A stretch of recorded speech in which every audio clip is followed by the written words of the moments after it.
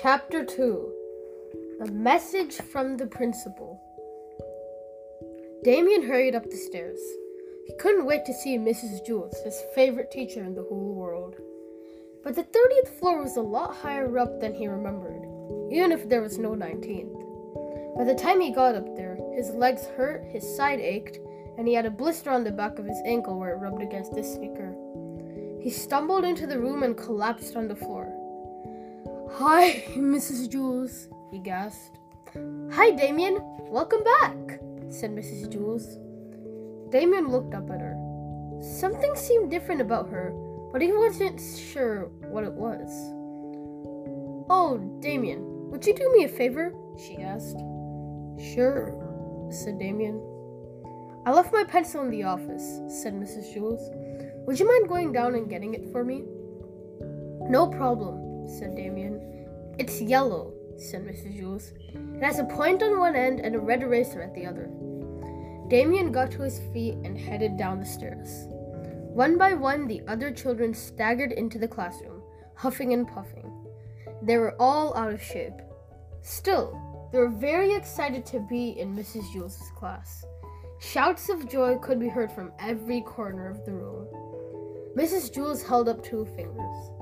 All the children became quiet. Joy stopped shouting. Mrs. Jules told the children to sit at their old desks. "So, did anyone learn anything at your other schools?" she asked. Mac raised his hand. "Woo! Woo!" he grunted. "Yes, Mac," said Mrs. Jules. "Civilization!" declared Mac. "What about civilization?" asked Mrs. Jules. "We learned it," said Mac. "That's very impressive," said Mrs. Jules. "Would you like to tell the class something about civilization?" Mac thought a moment. "I don't remember," he said, "but I know we learned it." "That's good, Mac," said Mrs. Jules. "Anyone else learn anything?" Rondi raised her hand. "Evaporation," she said. "Good," said Mrs. Jules. "What is evaporation?" "I don't know," said Rondi. Dana raised her hand. "I learned about exaggeration," she said. "It was all my teacher ever talked about. We had like 10,000 tests on it, and the teacher would kill you if you didn't spell it right." "That's very good, Dana," said Mrs. Jules. "You learned your lesson well." "I did?" asked Dana. Mrs. Jules shrugged. "Well, I guess we'll just continue where we left off."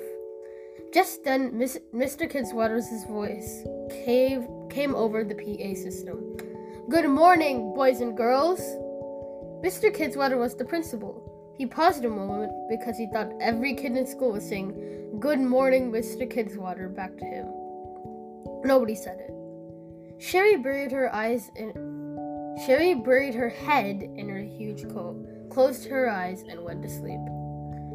"Welcome back to Wayside School," said Mr. Kidswater. "I know I'm sure glad to be back. It was wonderful to see all your bright and chipper faces this morning. I missed every single one of you. And welcome back to Miss Mush, too. Today's lunch menu will be baked liver and purple sauce. Miss Mush actually cooked this before the school was closed, but she assures me it is still as tasty as ever." "I'm sure it is," said Myron. "A safety reminder. Now, it has been a while since you've had to rush up and down the stairs, and I want to make sure there are no accidents. So remember this simple rule. When you go up the stairs, stay to your right. When you go down the stairs, stay to your left. That way, there should be no problems. Okay, let's all have a good day. And remember, I'm your friend, and you're my friends. And if you ever need a friend, you can always come to me." "Isn't that nice?" said Mrs. Jules. "What a bunch of baloney. There I was, lying on a beach in Jamaica, when suddenly I get a fax that the dumb school was back open. Well, those kids better not bother me. My friends? That's a joke. Like I would really want to be friends with those little snot-nosed—" "What? Don't tell me to shut up. You shut up. What's on? You mean they're hearing what I'm saying right this very second? Well, how do you turn it off? What button? I don't see a red button. There is no red button. Oh, here it is.